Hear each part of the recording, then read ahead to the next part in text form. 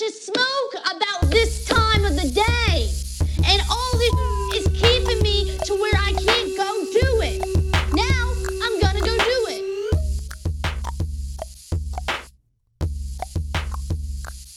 Well, hello, and welcome to another session of About This Time of Day, a Teen Mom podcast, where we are living in 2009 and would like to stay there. My name is V, I am your host, and this is the show where we talk a little trash about Teen Mom and get a little high while we do it. So thank you so much for joining me on this 10th session. I've made it 10 sessions, you guys. Thank you so much for coming along on this ride with me, and I see my listenership has gone up a little bit. Hello to all my new listeners. I hope you find this as fun and entertaining as I do. Certainly, I hope you're in it for the deep dives into meaningless conversations that happened over 10 years ago. Thank you for listening, and I'm so glad you can be with me on this fun journey of Teen Mom. Today's session companion is some Maui Wowie in a cartridge. I'm enjoying this. I've never had Maui Wowie. The most I know about it is the Kid Cudi song. I've always wanted to try it, and I wish I could get the flower, so I'm going to be on the lookout for that, because sometimes if you see the cartridge come around, you can see the flower come around too soon, at least where I am. So I'm going to keep my eye out for the flower, and I'll report back to you guys on that. But, for not having the flower right in front of me, this isn't too bad of a substitute. So, it's a sativa. Oops, I didn't realize that when I bought it, but hey, I guess that'll just make me all the more chipper for this episode. So why don't we get right into it? Episode 6 of Teen Mom is called Standing Up, and the description reads, teenage mother Macy struggles with resenting her boyfriend, while Caitlin worries her boyfriend's father might go to jail. Farah shifts her focus to her daughter, and Amber faces her fears about putting her baby in daycare. Wow, okay. Our first scene in Standing Up is ironically Amber, and we do in fact see her standing up.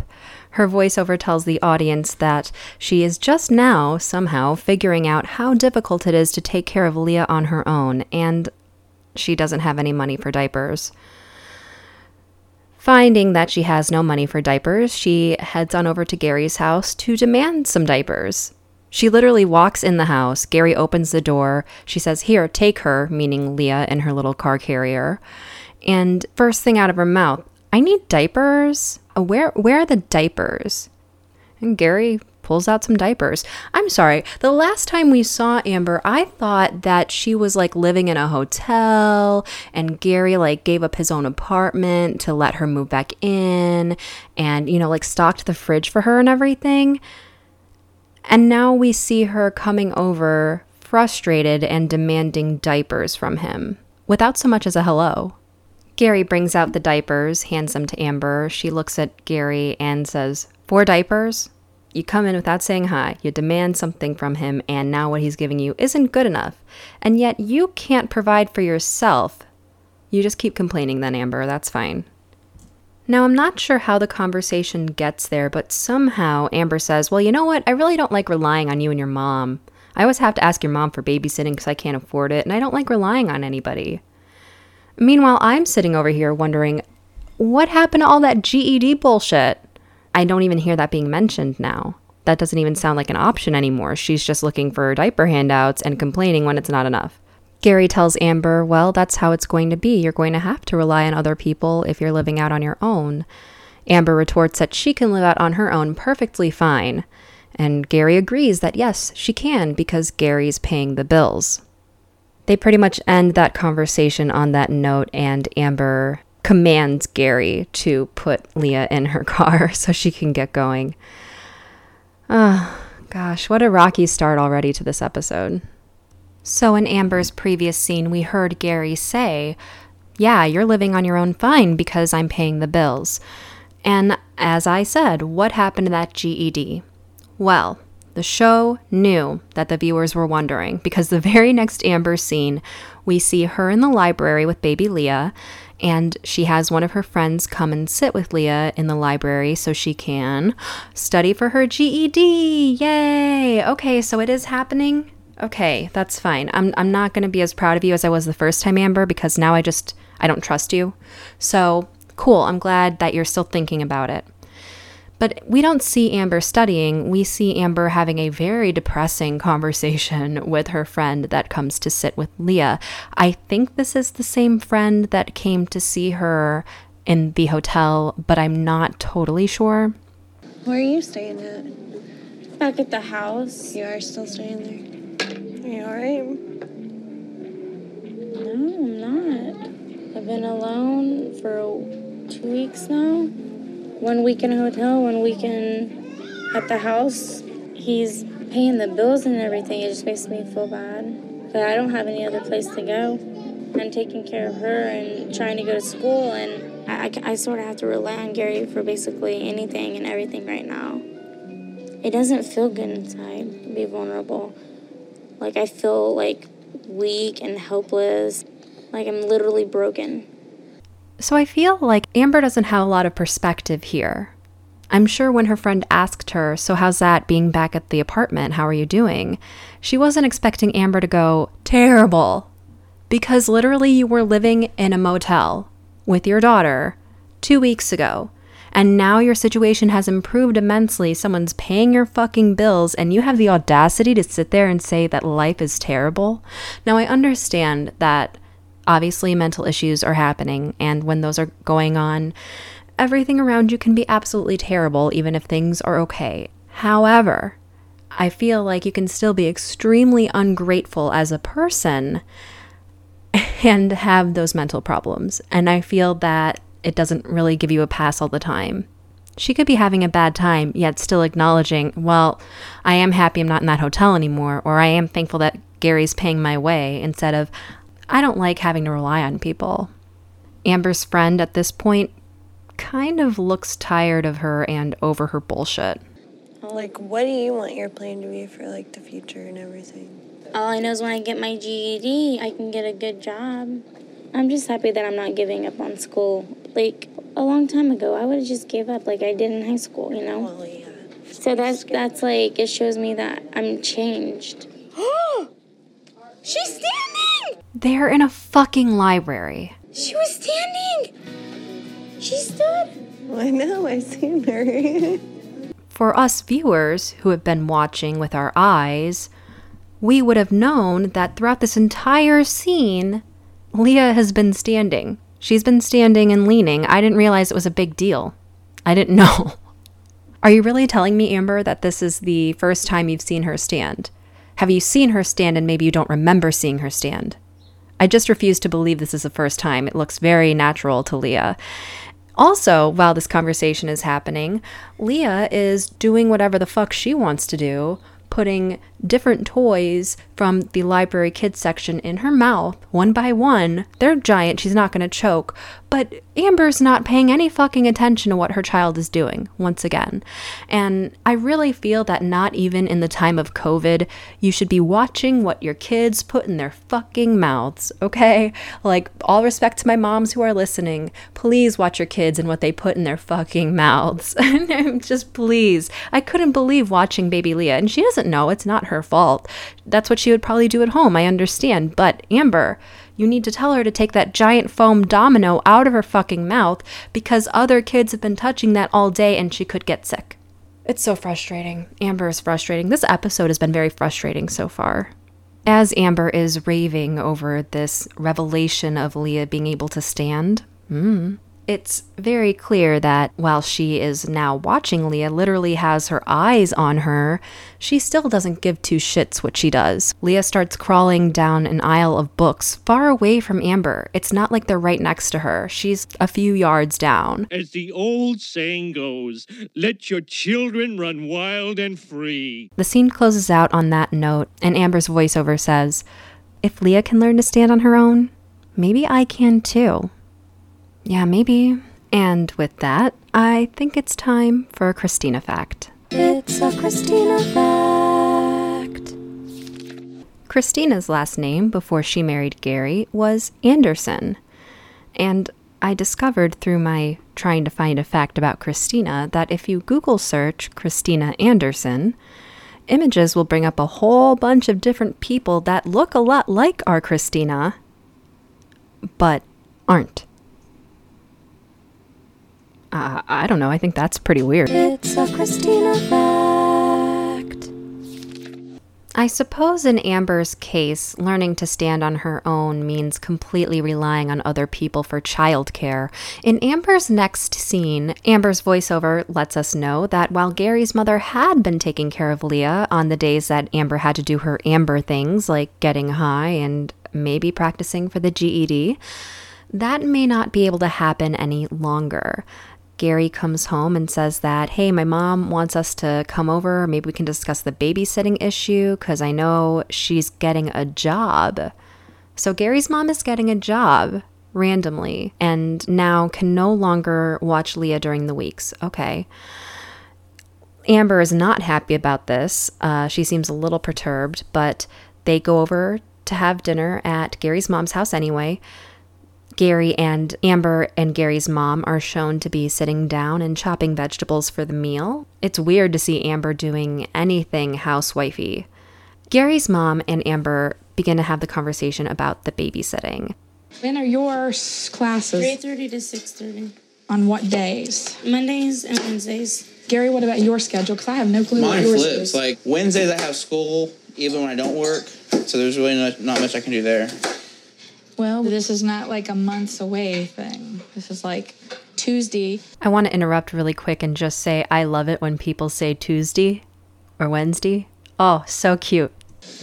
Well, I guess I'm just going to have to figure something out. Have you checked into daycare? I don't want her in daycare right now at this age. Like, I want to be able to talk where, like, if something happens in daycare, she can at least tell us, you know? Yeah. Yeah. I don't want her in daycare right now. She's too young. She doesn't go to daycare until she can speak. I mean, this wasn't something that it just sort of happened. It wasn't something I was actually planning on it. Bills won't wait. I don't know. I told you about this a while back, and you said that you'd be able to, and then now it's like... Things change, baby. People need jobs. Well, worst case scenario, if I can't watch her, what are you going to do? I don't know yet. I don't know. Tell me why I feel like we never get the full context of certain things on this show. So, she wasn't planning on getting this job, Gary's mom. But she randomly got this job and suddenly the bills can't wait. What was paying the bills before? Did she have a job before and she lost her job? We don't know. That's not explained to us. I totally understand. Take the paying job over the non-paying job, even if that non-paying job is spending so much time with your granddaughter. But I don't understand here the suddenness, how quickly this came about, the spontaneity of it all. I mean, Amber has a lot of fucking nerve to call her out on it, but Amber does say, like, well, you did, make this commitment and now suddenly you can't do it. But Gary is right by stepping in and saying, people need jobs. Yeah, that's true. People do. But once again, we're not getting the answer to the question, what was she doing before this? Honestly, I wouldn't blame her if she saw Amber dicking around all day and said to herself, well, I could actually be making some fucking money, so I'm going to go do that, and just didn't tell them. I wonder if that didn't happen. I also want to comment on what both Gary and Amber do say about Leah in daycare. We don't want her in daycare until she's able to speak.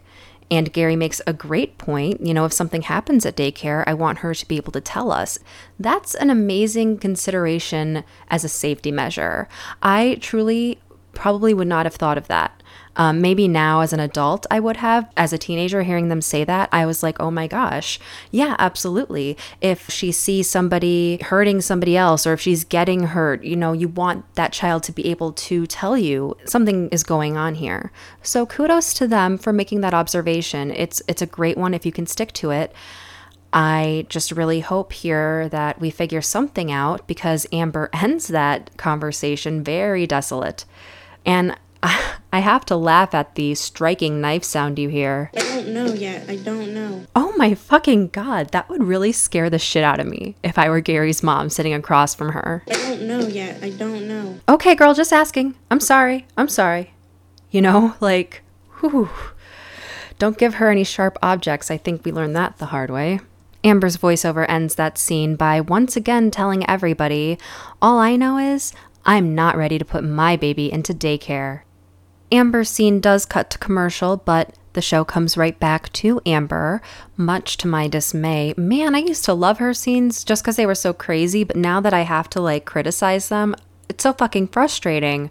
In Amber's next scene, we see her getting ready for a meeting with her GED counselor, or whatever kind of counselor she's going to help her on her education path. You know, the one that she cried in front of and just placed Leah on the table in front of. Well, she's about to head out on that meeting. Gary's watching Leah, and we see them meet up and start to discuss how Amber is coming along with her GED work. Amber's first response is the GED is going horrible. It's going horrible. Oh my God. She's got this blank look on her face, looking down at the table, no expression, very dead look on her face when she says it's going terrible. It's almost like she doesn't even care, but she knows she has to say something. We see this poor counselor, who's for some reason wrapped around Amber's finger, it seems, really empathize with Amber, really kind of say, hey, you're working on this. You're going to do it. This bitch believes in Amber so much. I almost kind of feel bad for her. I'm like, no, honey, she's tricking you. This is all a show. This is truly a show. And I think the viewers see that most of all. For all the kudos I gave to Amber and Gary just a moment ago for their decision to keep Leah out of daycare before she can talk, this guidance counselor says to Amber, well, hey, have you thought about daycare? You know, you can be a full-time student. I think that's what she means, full-time student, going 3 days a week. You'll be able to take advantage of the sliding scale of the daycare. They're willing to work with you. They're willing to work with students. Really twisting her arm to put Leah in daycare. It's pretty remarkable. There is an edited voiceover into the conversation where Amber is made to appear as if she's saying, well, then I guess I'll put Leah in daycare. How quickly her mind changes. She hardly gave it any fight whatsoever when just what we're made to believe was the day before. She's giving Gary's mom, no, she's not going to daycare. She's not going to daycare. She's not going to daycare. 3 times she said it. This counselor lady says, oh, sliding scale, and boom, now she's in. So what was it really about? Amber ends the scene walking out after giving that poor counselor woman a hug and says through her voiceover, I don't want to put Leah in daycare, but it's what's best for our future. You're flaky. I can't stand flaky people. When we next see Amber, it's only for a few minutes as she is checking out a new daycare for baby Leah. She walks in, introduces herself and baby Leah to the staff, and just kind of gets to know what they do there. Again, this is a short scene. It doesn't really take Amber very long to be convinced that, oh yeah, this place looks clean enough. You change diapers every hour? Great. I can bring formula in? Great. And seems kind of sold on the idea. The scene ends with her voiceover saying, maybe I was wrong about daycare. Does it really matter? Because it seems like you'll just change your mind at the drop of a hat. In Amber's next scene, it becomes pretty clear that she likes looking at multiple daycares just about as much as she likes dialing multiple phone numbers, because she just decided on the one daycare that we saw her look at, and that was perfect for Leah. Her scene opens with these sentiments. My baby girl is growing up so fast, I can't believe it. First day of daycare.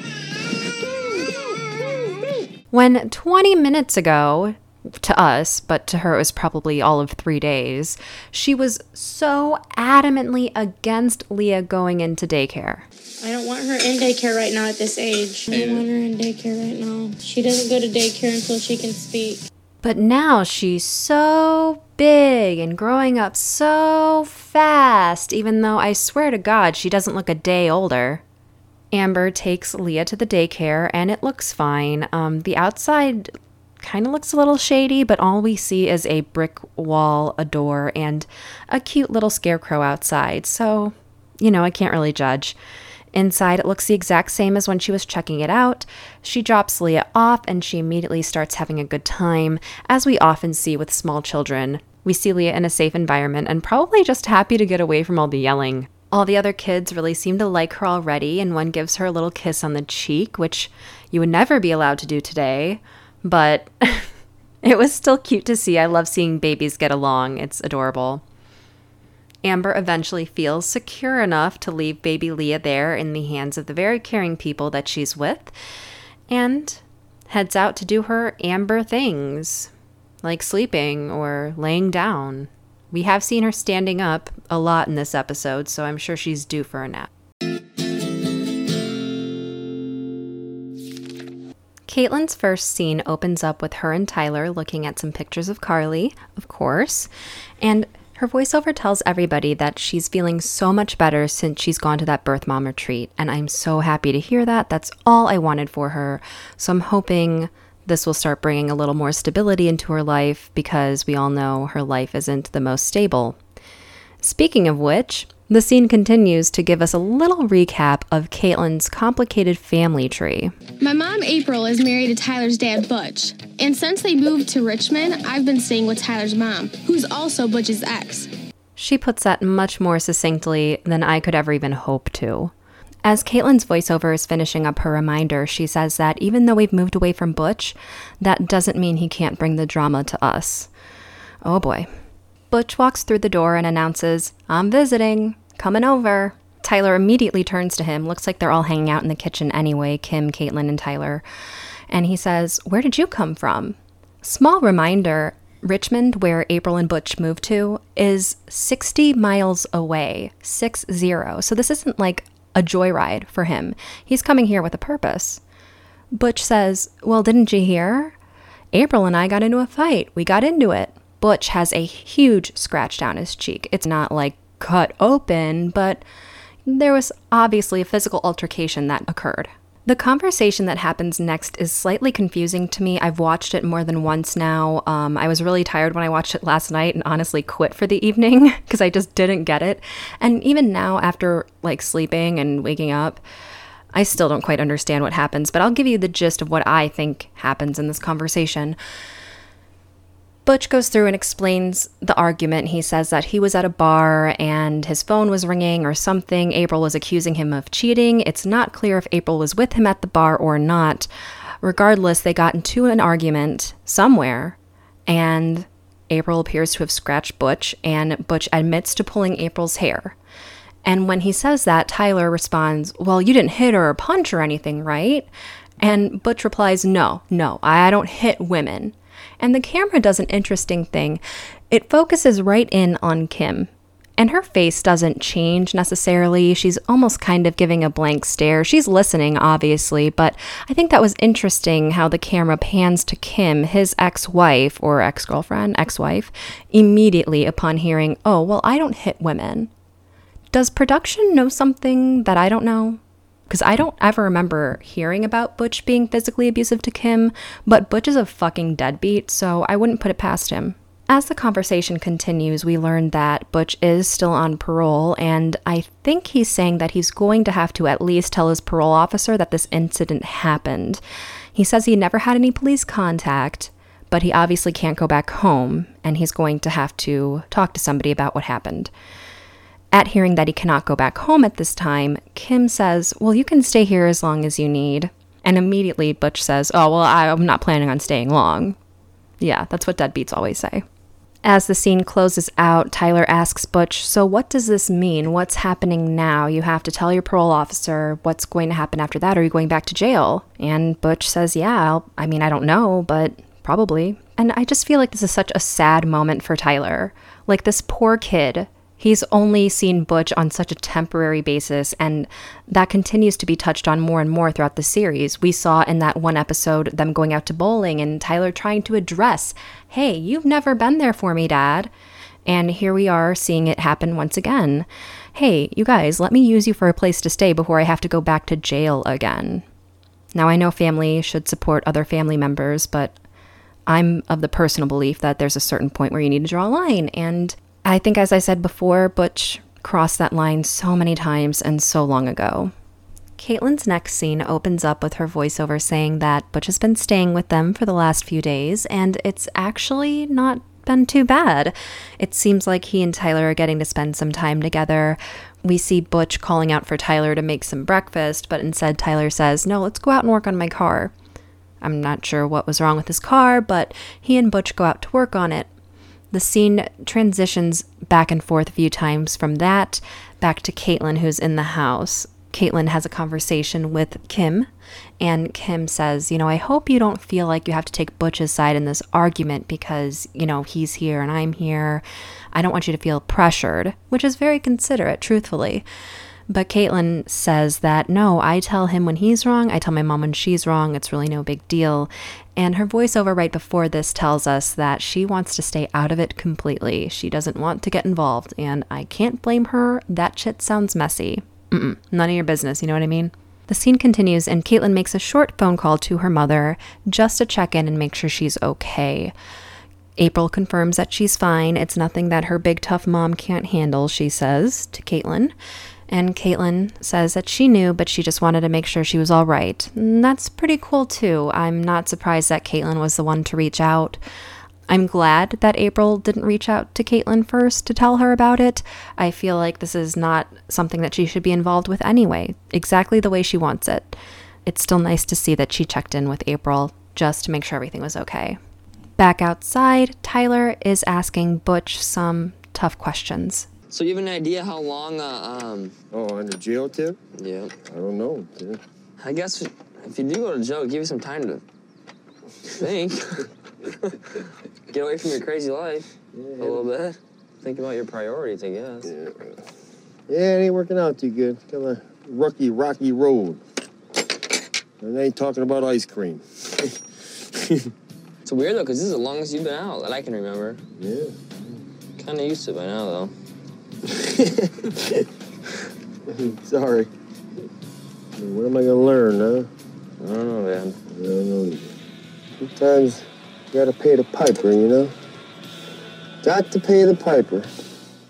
Those final words end that scene, and the scrapbook animation shows a picture of Butch with jail bars over it. Unfortunately appropriate. But I want to talk about that conversation really quick and the way Tyler is addressing Butch. We've seen Tyler address Butch in the past. It's not unusual for Tyler to kind of stand his ground and say what's on his mind. And I'm happy to kind of see him do that here. But I have to notice it's extremely subdued and under the guise of flippant conversation. Like when Butch reacts to Tyler saying that he's used to Butch being in and out of jail, he laughs heartily and apologizes half-heartedly. I can't help but feel for Tyler in that moment because he wasn't joking. He was being 100% real, like, no, I'm pretty much used to it by now, kind of testing the waters to see what he would say. They're on neutral ground right now, they're fixing a car, there's a distraction in front of them, but they're still talking. This is a great time to kind of throw that out there. And unfortunately, we see how Butch reacts. We see him, sorry, bud. Fuck you. Are you serious? God, go to hell.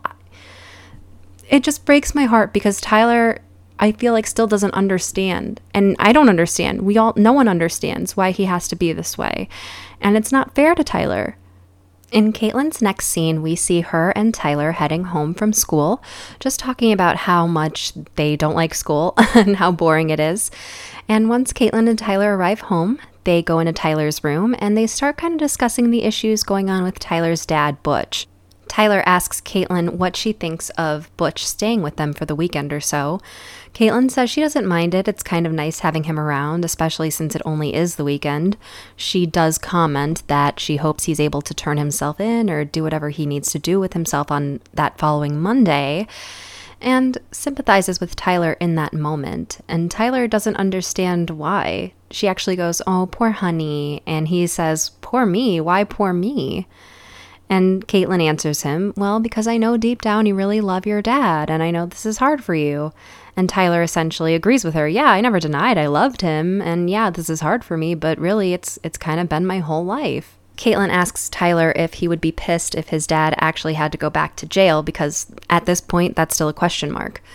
Tyler said it would suck, but he wouldn't be hurt necessarily. It just reaffirms for him what his choice and Caitlin's choice was for Carly, to place her for adoption, so she won't even have to worry about any of this. That conversation leads into one where they're talking about how much they miss Carly and how they wish that she could just be in the room with them right now. I wish that for them too, but as Tyler himself pointed out, we have a prime example of why she's not here, and that's because of Butch. I mean, one of the examples, just one reason why. But another thing too, I can't help but notice that these two only think about the happy things that come with babies, the idealization that surrounds babies and infants, the sleeping on your chest while you're also resting, the rocking in a rocking chair and singing lullabies. Yeah, of course, those are all great things that come with babies, but newsflash, guys, especially in the environment you're in, those moments may be very different in reality if you had kept Carly. So I wish they would take that into account as well, because it's just a very idealized look they have into the life of parenthood. They only see the happy times and not the 3 a.m. feedings mixed in with arguments with your alcoholic mother. Caitlin's next scene focuses on Tyler and Butch. Caitlin says that she's studying for a test, so Kim, Tyler's mom, and Tyler are taking Butch to the county courthouse or the county jail to turn himself in. I think for the warrants they were talking about in the previous scene, and also to tell his parole officer that he got into an altercation. This is just what I think they're going for. I'm really having a hard time following exactly what the protocol is. We do see Tyler, Kim, and Butch in the car on the way to the county courthouse or wherever they're going. It's an interesting feeling in the scene. You can tell that everybody's being really supportive of Butch, and Butch knows that he fucked up. Kim asks if he's nervous. He says he's past nervousness. At this point, he just has to accept what's coming. Right before they pull up to the courthouse, Kim asks Butch, isn't it time to grow up? It's one of those things where I feel like she's trying to be helpful, but in that moment, is that really going to help? Well, isn't it time to, grow up? Yes, it is, Kim. Yeah, I don't know if that's really helping or hurting. I feel like even though the whole car is supportive, she could have led with maybe a more loving statement, but she doesn't have to. She's his ex after all. She's doing him a huge favor by being there, taking him, allowing him to crash at their house. So maybe I should lay off of her. They arrive at the courthouse, and Butch gets out of the car, gives Tyler a big hug. They both tell each other that they love each other and that they'll be waiting for him when he comes back out. Very hopeful, really trying to stay positive, and I appreciate that sentiment. Kim even says the same thing. Hey, we'll be waiting for you. Good luck. I'm really happy to see the supportive environment. I understand, and I'm the first to admit, Butch is a fucking asshole. And I'm sure what he did to April is being way underplayed here. I'm not even going to try to pretend it's not. However, I do believe that even criminals are deserving of some kind of support. I watch this and I put myself in that position. I've never had a personal friend of mine be in jail or be in this kind of trouble. And I say to myself, well, how would I, if that was my dad? Yeah, I would be extremely disappointed, but also I would want to be showing him love too. I would miss him so much if he had to go away. And it just makes me happy to see that even for a brief moment, they can look past Butch's transgressions and just support him as a family member. That said, you need to watch that line between bullshit and real love, because Butch is the kind of person to weave bullshit in between real love, and so you get confused on what's what. We watch Butch go into the courthouse, and that ends out the scene. We cut to commercial and then come right back to Caitlin and Tyler. The scene opens up back on Caitlin studying for her test, but her voiceover says it's really hard to concentrate when she's worried about whether or not Butch is going to get put away. The scene goes over to Tyler and Kim still waiting for Butch to come on out, and sure enough, he walks right out of that building. Can you believe it? He jumps in the car and says he's free on personal bond. Whew, he is a lucky son of a bitch. He is a lucky son of a bitch. They're on their way home. He's telling Tyler, I was really nervous. I tried not to show it, but, my underarms were sweating. Could you tell? Ha ha ha ha ha. I don't know. It's this light moment, I guess. But it appears as soon as they get home, Butch is on the move. He's starting up his car. Tyler comes out of the house and asks, what are you doing, Dad? And Butch says, hey, well, I gotta go. I gotta go get April. Why do you have to go get April? Is there not a restraining order or a PFA or something out on you right now? I know you're out on bond, But what does that mean for you in April? I'm confused. I don't know what actually is happening here. All I know is that when Butch tells Tyler that he is out of here once again, you can feel the disappointment in the room. They're outside, but I'll say in the room for the effect of it. You can feel the disappointment. Tyler sits down on the side of their deck and says, well, it was nice having you here for the weekend. I liked working on the car with you and stuff. Oh, that breaks my heart. That's like a little kid, like, Daddy, will you want to play ball with me? You know, cats in the cradle kind of thing. It was fun working on the car with you, Dad. And Butch says, yeah, I liked it too. All right, well, I love ya. Gives him a big hug and heads out. The scene transitions to later that night. Tyler's outside on a little swing in their backyard or porch area, and Caitlin comes out to join him. Caitlin asks if he's relieved that Butch didn't go to jail, and he says yes, he's very lucky. And they're just kind of talking about how nice it was to have Butch around and to be able to bond with him. But Tyler does say he can't take this looming threat of jail time with his dad anymore. He just can't handle it, and it's going to have to come to an end sooner or later. Caitlin tells him that she loves him for that, for his maturity, and that she thinks it's sexy. They both laugh together on the swing, and that ends the scene. I guess we see Butch being Butch the same way we see Ryan being Ryan. You know, it's just kind of what we have to expect at this point. An absentee person. Just an absentee person. The second he finds out he's not going to jail, he's out of there. Like, he doesn't owe anybody anything. Was there a thank you? We didn't get to see that as viewers. We did not get to see that. His mind was with April the second he got that bond. And I'm sure there's cocaine where there's April. Next, we meet up with Farrah.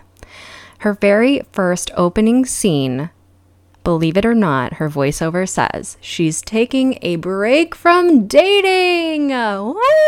Oh, wow. Amazing. And spending more time with Sophia. Thank God. So that means, she says, that going out now consists mostly of lunch with mom and dad. Not a terrible thing, you know, if you don't hate your parents. And I don't really know how she's feeling about them lately. It seems like if they're going out to lunch, they're getting along. So I'm hoping that's a positive sign. The scene continues and we see Farrah and her family, Michael, Deb, baby Sophia, going out to a place called Spaghetti Works. You're going to be eating spaghetti very soon. Settle down, paisan, okay? I have to wonder what else they have there. I can't get over it. Like, is it just spaghetti? Do they have like spaghetti tacos a la iCarly? Or is it more like spaghetti where they spook you when you're at your table?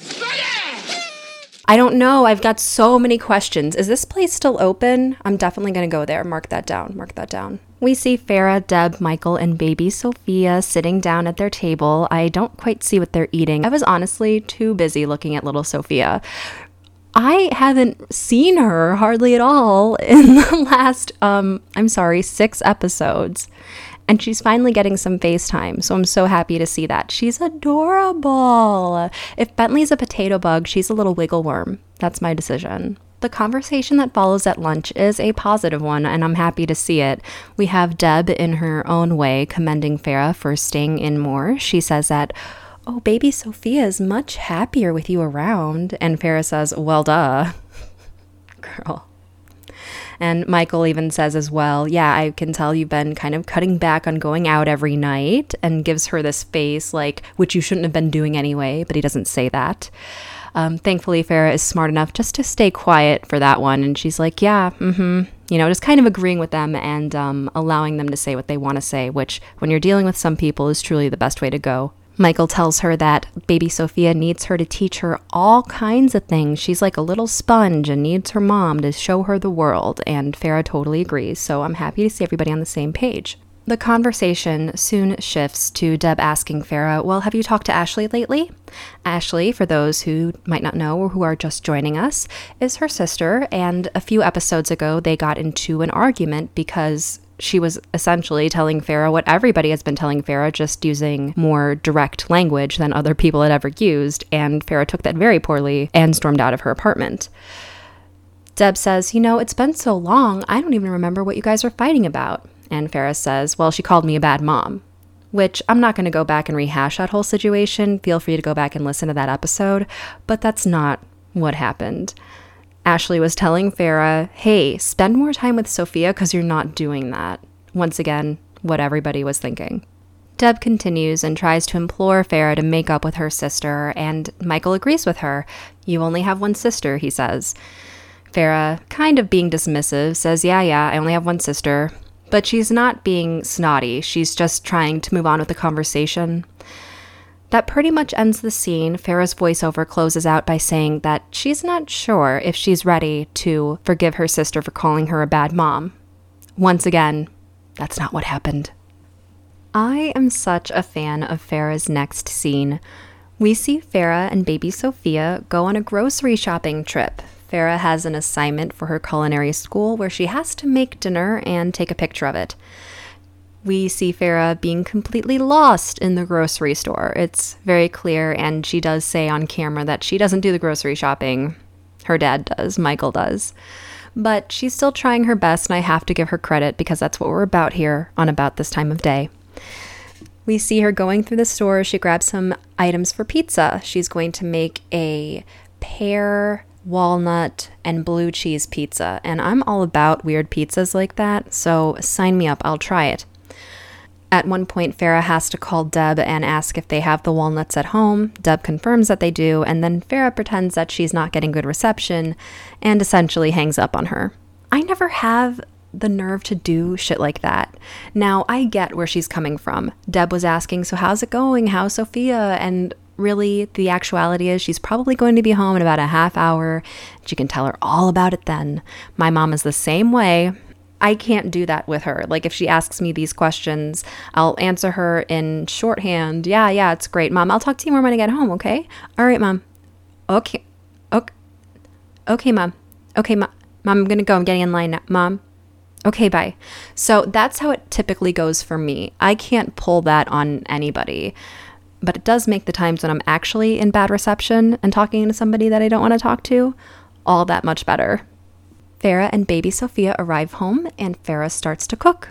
It looks like she's doing okay. That's one thing I've never questioned. I really think that Farrah is probably a decent cook, at least, if nothing else. It seems like something she enjoys and is passionate about one way or another. So I'm happy to see that she's still moving forward in that goal.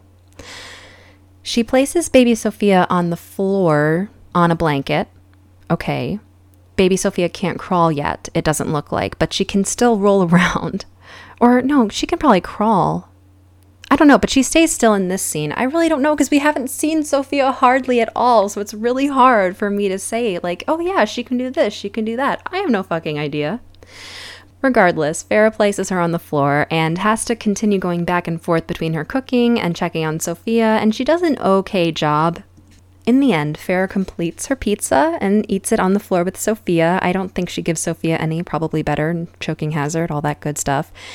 And her voiceover says, one day, me and Sophia are going to open our own restaurant. It was really cute. I was so happy to see that. We see Farrah moving forward with her goals. We see her actively taking care of Sophia. We see her enjoying a meal and setting dream goals. We're going to open our own restaurant someday. Don't you wish that was the route they would have taken? Next time we see Farrah, she is once again trying to ride the free babysitting train, but this time it's for a good reason. She needs to go to the library to work on something for her class. I guess she needs to find a recipe. Well, unfortunately, Deb can't help because she's working on a paper of her own.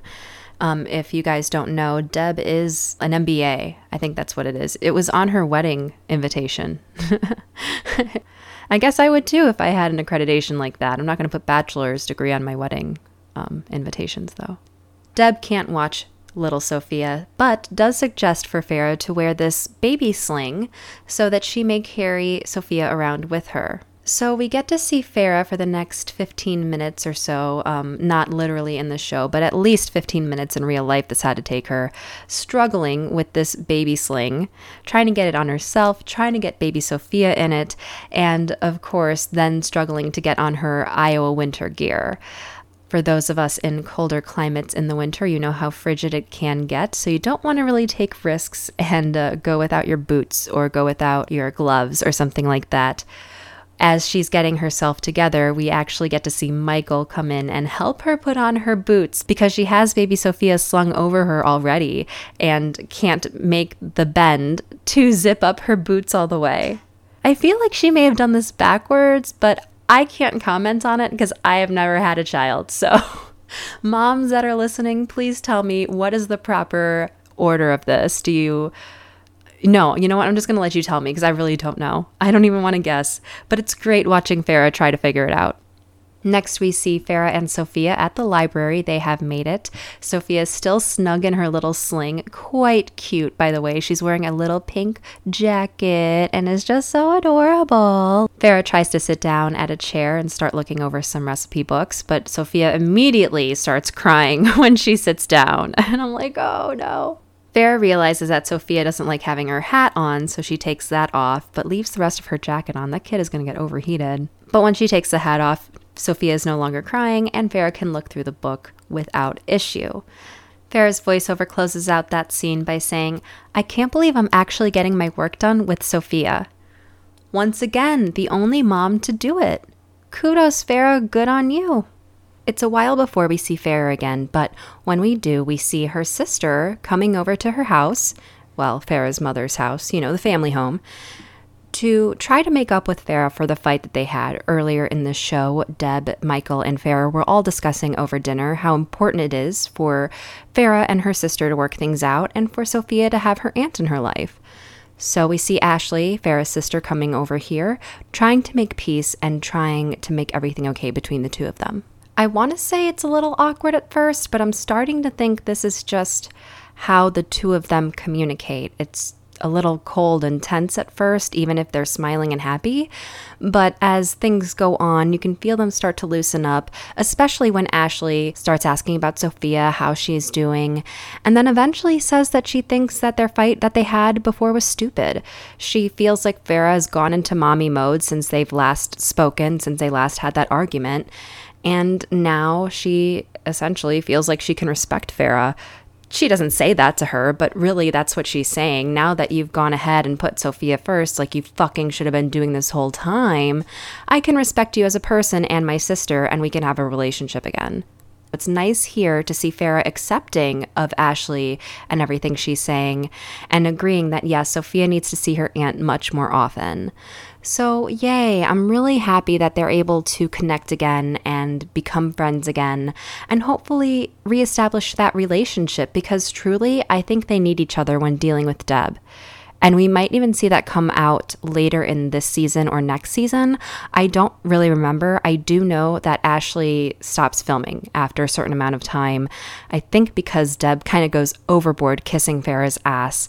I'm not totally sure. Don't quote me on that. Again, I'm just a stoner fan, so we'll see. But it's an interesting dynamic, and I think the two of them, at least right now, totally need each other. So happy to see this reunion.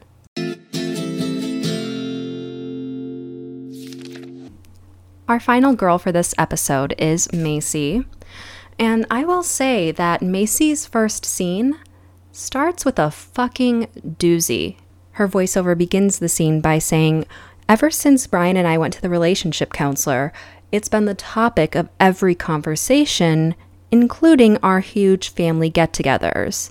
Basically just meaning Macy's parents, Ryan's parents, Macy, Ryan, baby Bentley. So that's a pretty good group. I can't fathom the idea of having that kind of a dinner where my relationship is the primary topic of conversation.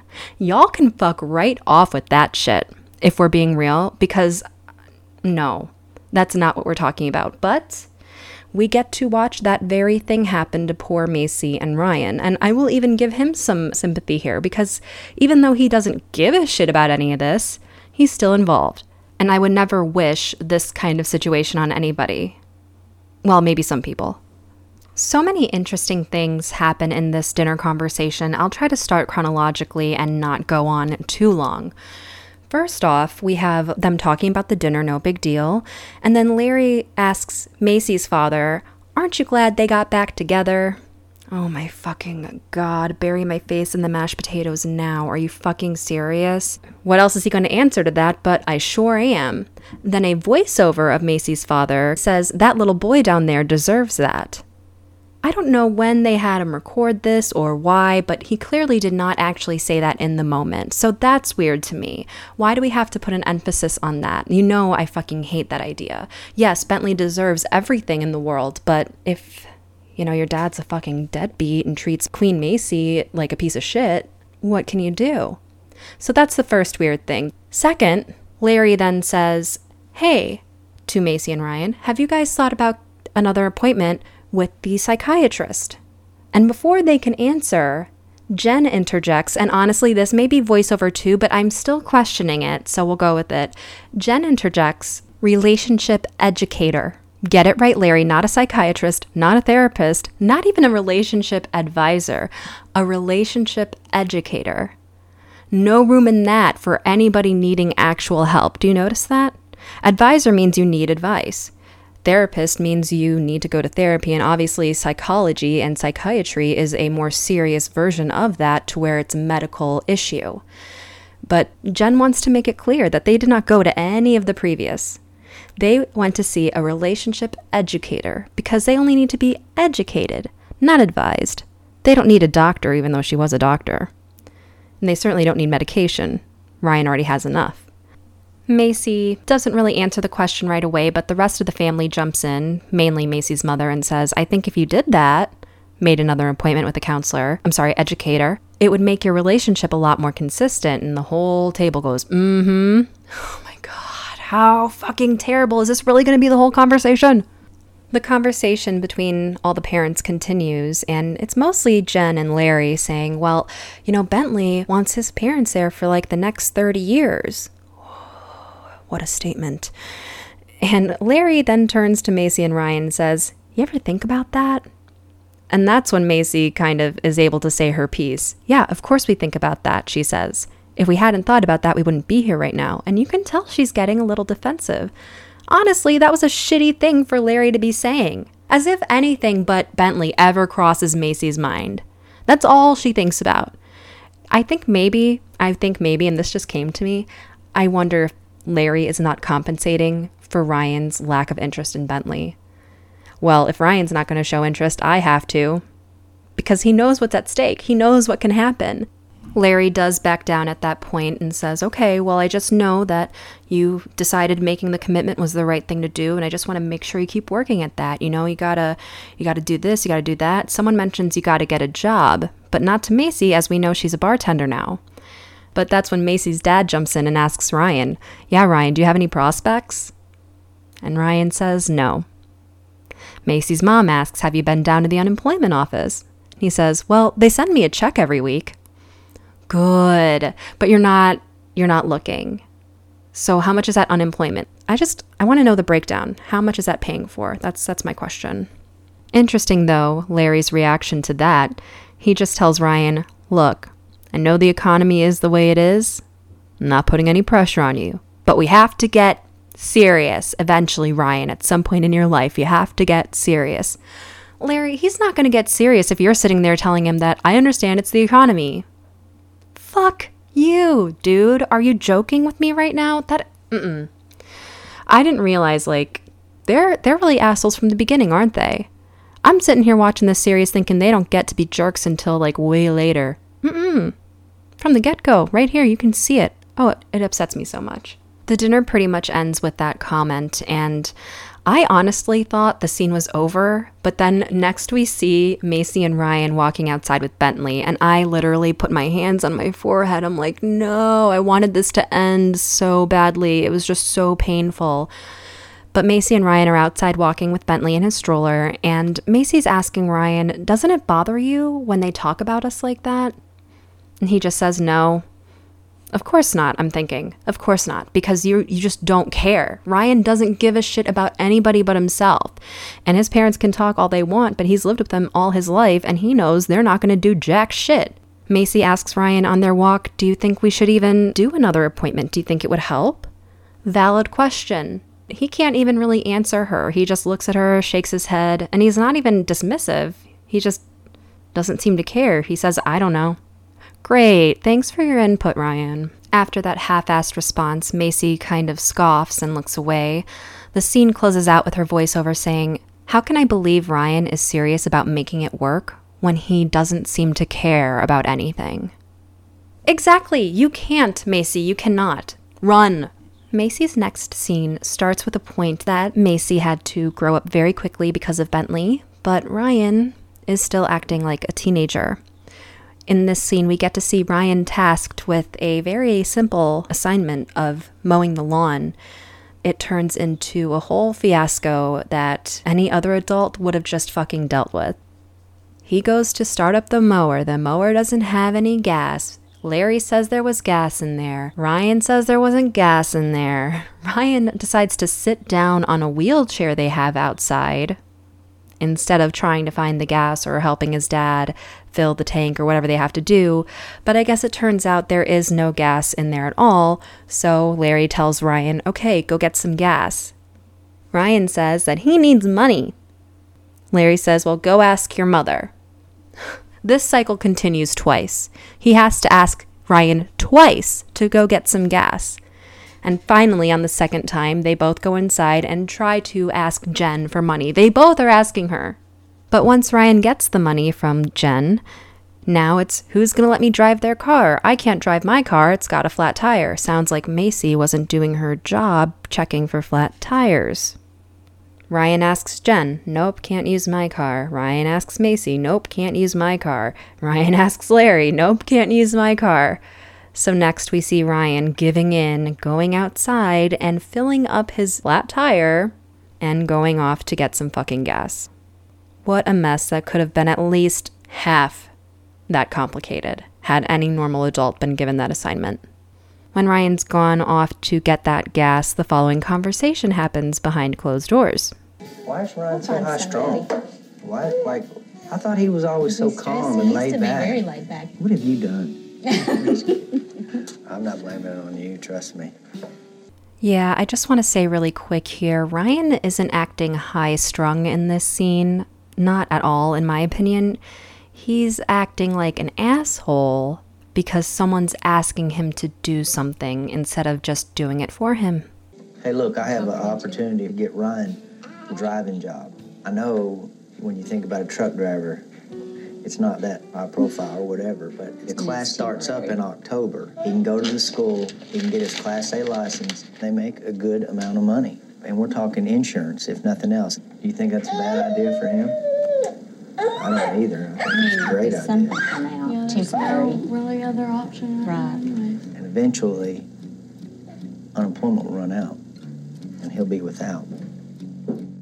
I don't know if Ryan wants to be a truck driver, but he can't be a kid forever.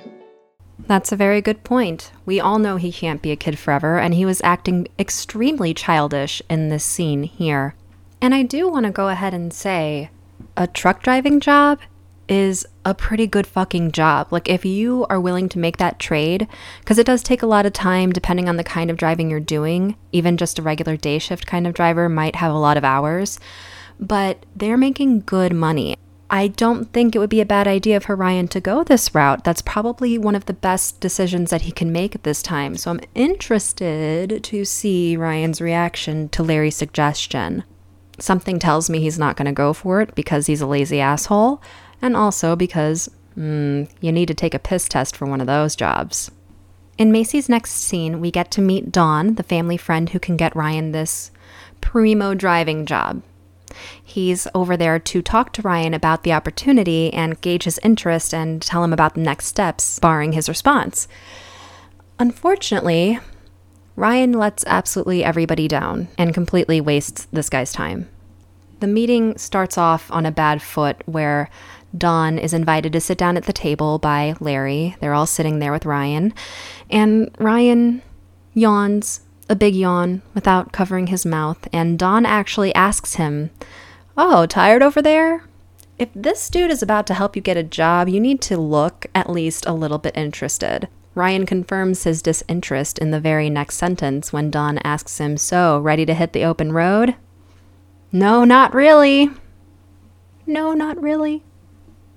Macy's sitting over there on the other side of the room on the couch. I can only imagine what's going through her mind when she hears that. You have this golden opportunity in front of you, and no, not really? Ryan's bullshit excuse is that he doesn't want to be on the move. He doesn't want to live in the back of a truck. He doesn't want to be in a trailer. He doesn't want to be a truck driver. These are all excuses. There's a bigger reason, and he's not saying it, but there's a bigger reason why, and it might just be that he's lazy, but I don't think that's the only thing. What's actually very interesting to me is I'm inferring, but I think that this Don fellow actually kind of calls Ryan out on being high at the table.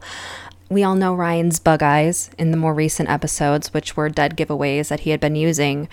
But I think they may make their first appearance here in this scene just ever so subtly. After Don asks Ryan if he's tired, he says, "What's wrong, man? You got that ghost look in your eye."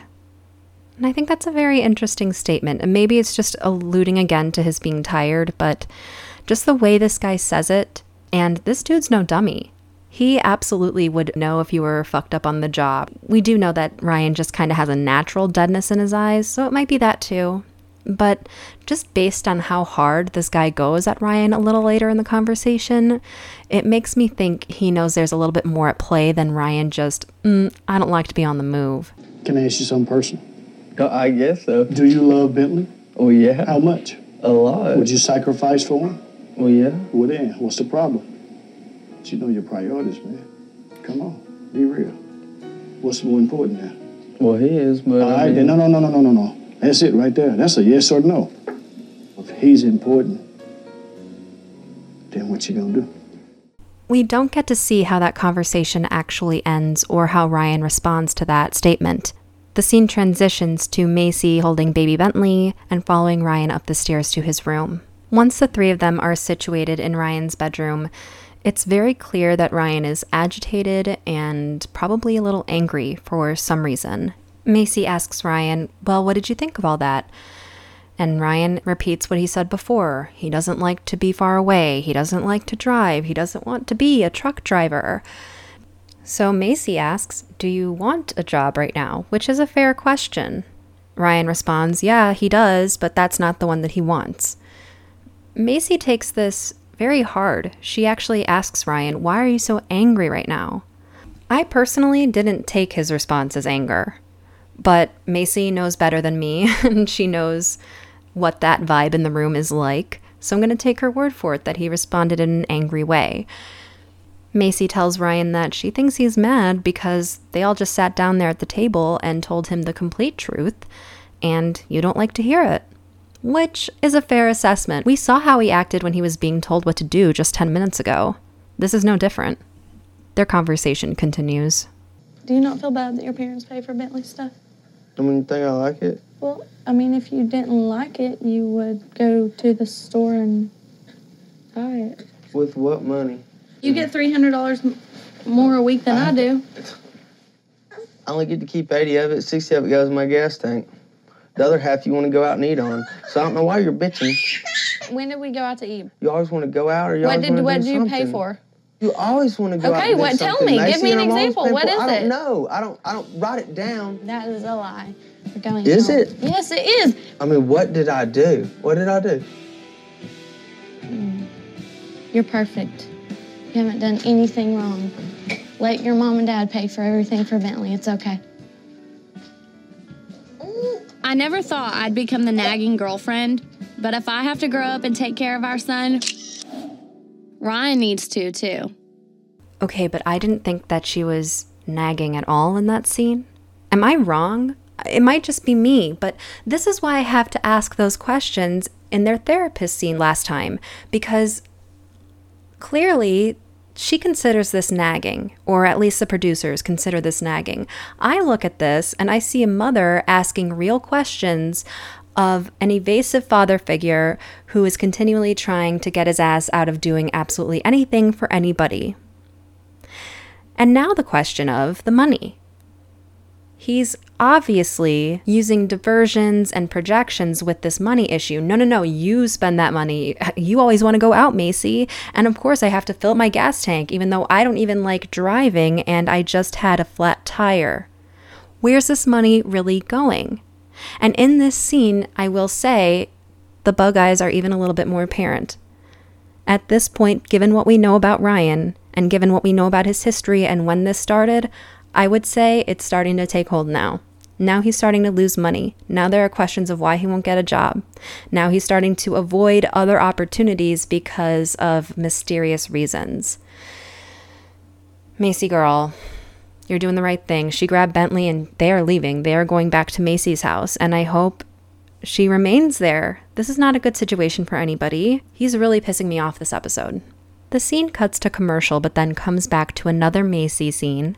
We see Macy and Bentley hanging out at Macy's house, and Macy says that she didn't think she would have to go back to the relationship educator, but maybe if she goes on her own, since Ryan is completely uncooperative, it might help them in some way, shape, or form. Extremely mature attitude and a great observation, Macy. That's always a really good idea, I think, to seek help on your own, even if your partner is unwilling, because then that will at least allow you to understand how to behave in those situations and perhaps at least make it more tolerable for yourself to live through. So, good idea. God knows I can't pull everybody I have issues with into my therapy sessions. Wouldn't that be fun? So I spied with my little eye something very interesting in this next scene with Macy. In her next scene, we see her going to her therapy appointment with the relationship educator that she and Ryan saw last time, except this time it's just her. And when the nameplate comes on the screen for this relationship educator, it does say her name, Dr. Cutchins, and underneath it, relationship educator. Well, that's great. I'm glad they're so exact on what she does. But you know, it got me thinking, was she a relationship educator in the last episode? The answer is no. In fact, they did change her nameplate in this episode from the last episode. She was labeled a relationship advisor. And in this episode, it does say relationship educator. I don't really care either way. If you need to see a therapist, you need to see a therapist. I just find it so funny that I think that was probably done on the insistence of the Edwards, just based on what I'm picking up from this episode and based on what I know of their ideas about mental illness and needing therapy. But I didn't think it was like that. Macy sits down and brings Bentley in with her since, you know, she's a responsible mom and just accepts the fact that she needs to take her baby around, and starts a conversation with the good doctor. They're talking about why Macy pulls away from Ryan. Macy says it's a lot of her own resentment towards Ryan. Sometimes he doesn't seem to even want to take any responsibility for Bentley whatsoever, and that makes her shut down. Macy even says that because of all the things Ryan has done to her in the past, because of all the things he hasn't done for her and hasn't done for Bentley, she's built up a lot of resentment and a lot of hate. And that resentment sometimes makes it hard for her to be happy, even when things are good between her and Ryan.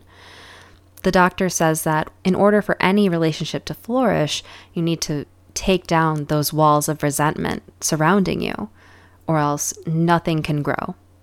Macy says in return that relationships don't usually get this way from just one person, and in their situation, it's definitely both of them.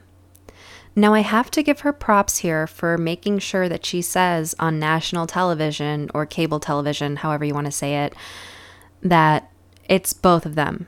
Ryan may look bad on television, but I'm getting a good edit. Whatever she's trying to say here, I want to commend her on it because she doesn't want Ryan to look that bad. Maybe he doesn't necessarily deserve it yet. But I don't like how we're kind of looking past the fact that I really don't think that she's asking for a lot from him. Did she tell the doctor how he was handed a job and just said no? Why isn't the doctor asking her why she doesn't want better for herself? I understand Macy's goal is to stay with Ryan, so the doctor is probably working within those lines. I guess, in my completely unprofessional opinion, I would just want Macy to maybe look deeper. You know, why do you think that this is what you deserve? Instead, the doctor leaves her with this note. Why don't you try to think of one thing that you can do differently? We need that wall of resentment to come down. What's one thing that you can do differently in your daily life to help achieve that goal? Macy says that she doesn't know what she can do. I don't know what she can do. because I feel like she does a lot. I know we're seeing only one side of it.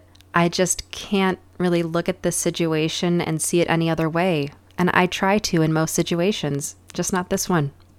Frustratingly, Macy's voiceover ends that scene by saying, I've been blaming Ryan this whole time, but maybe he's not the only one that needs to change.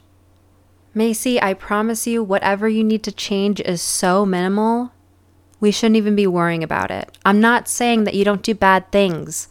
I'm saying there is a balance here that doesn't exist. You know what I mean? There is no balance. Ugh. In Macy's final scene, we hear that she has not spoken to Ryan since they had that fight where she left the house with Bentley. But they need to go shopping together for groceries for their family dinner they're having that night. As it turns out, the family dinner looks like it's Thanksgiving. No one else is celebrating Thanksgiving in this episode, so I'm not sure why they put that in here.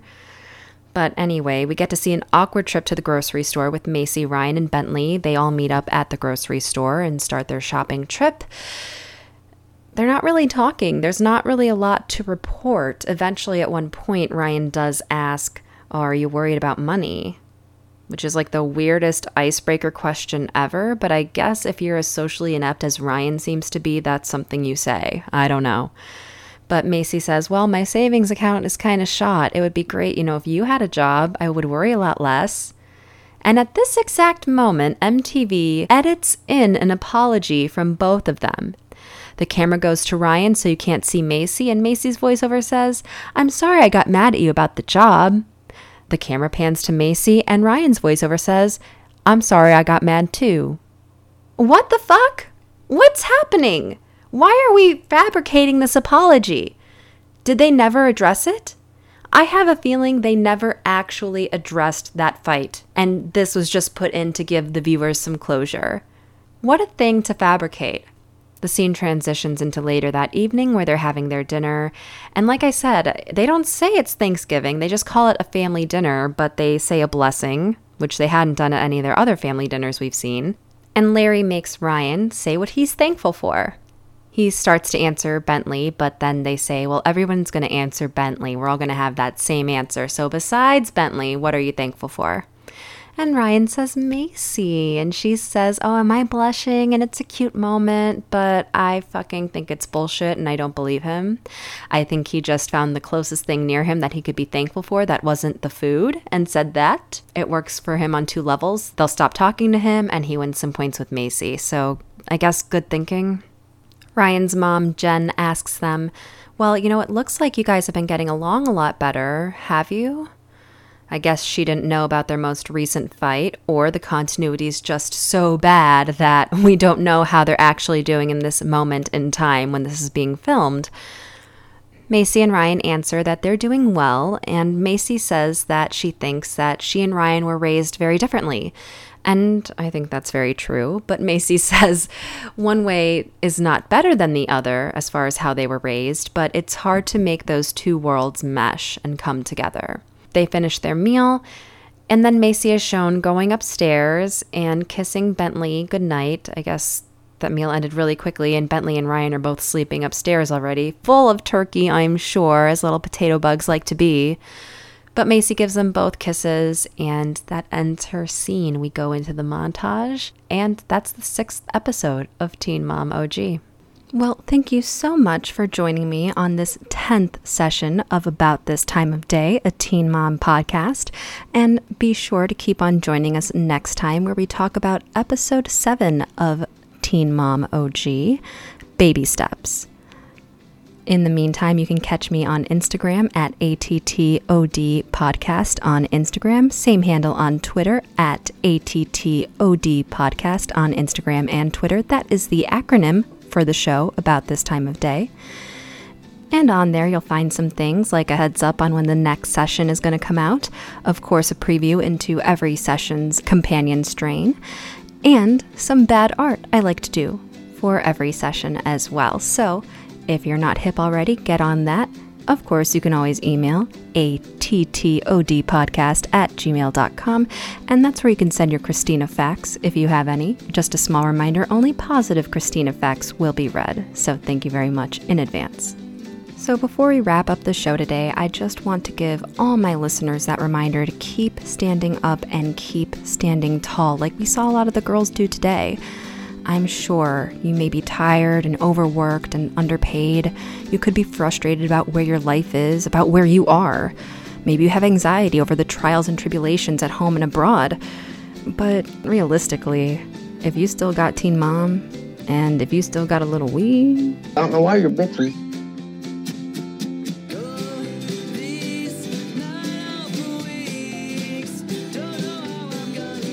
You're strung out on weed?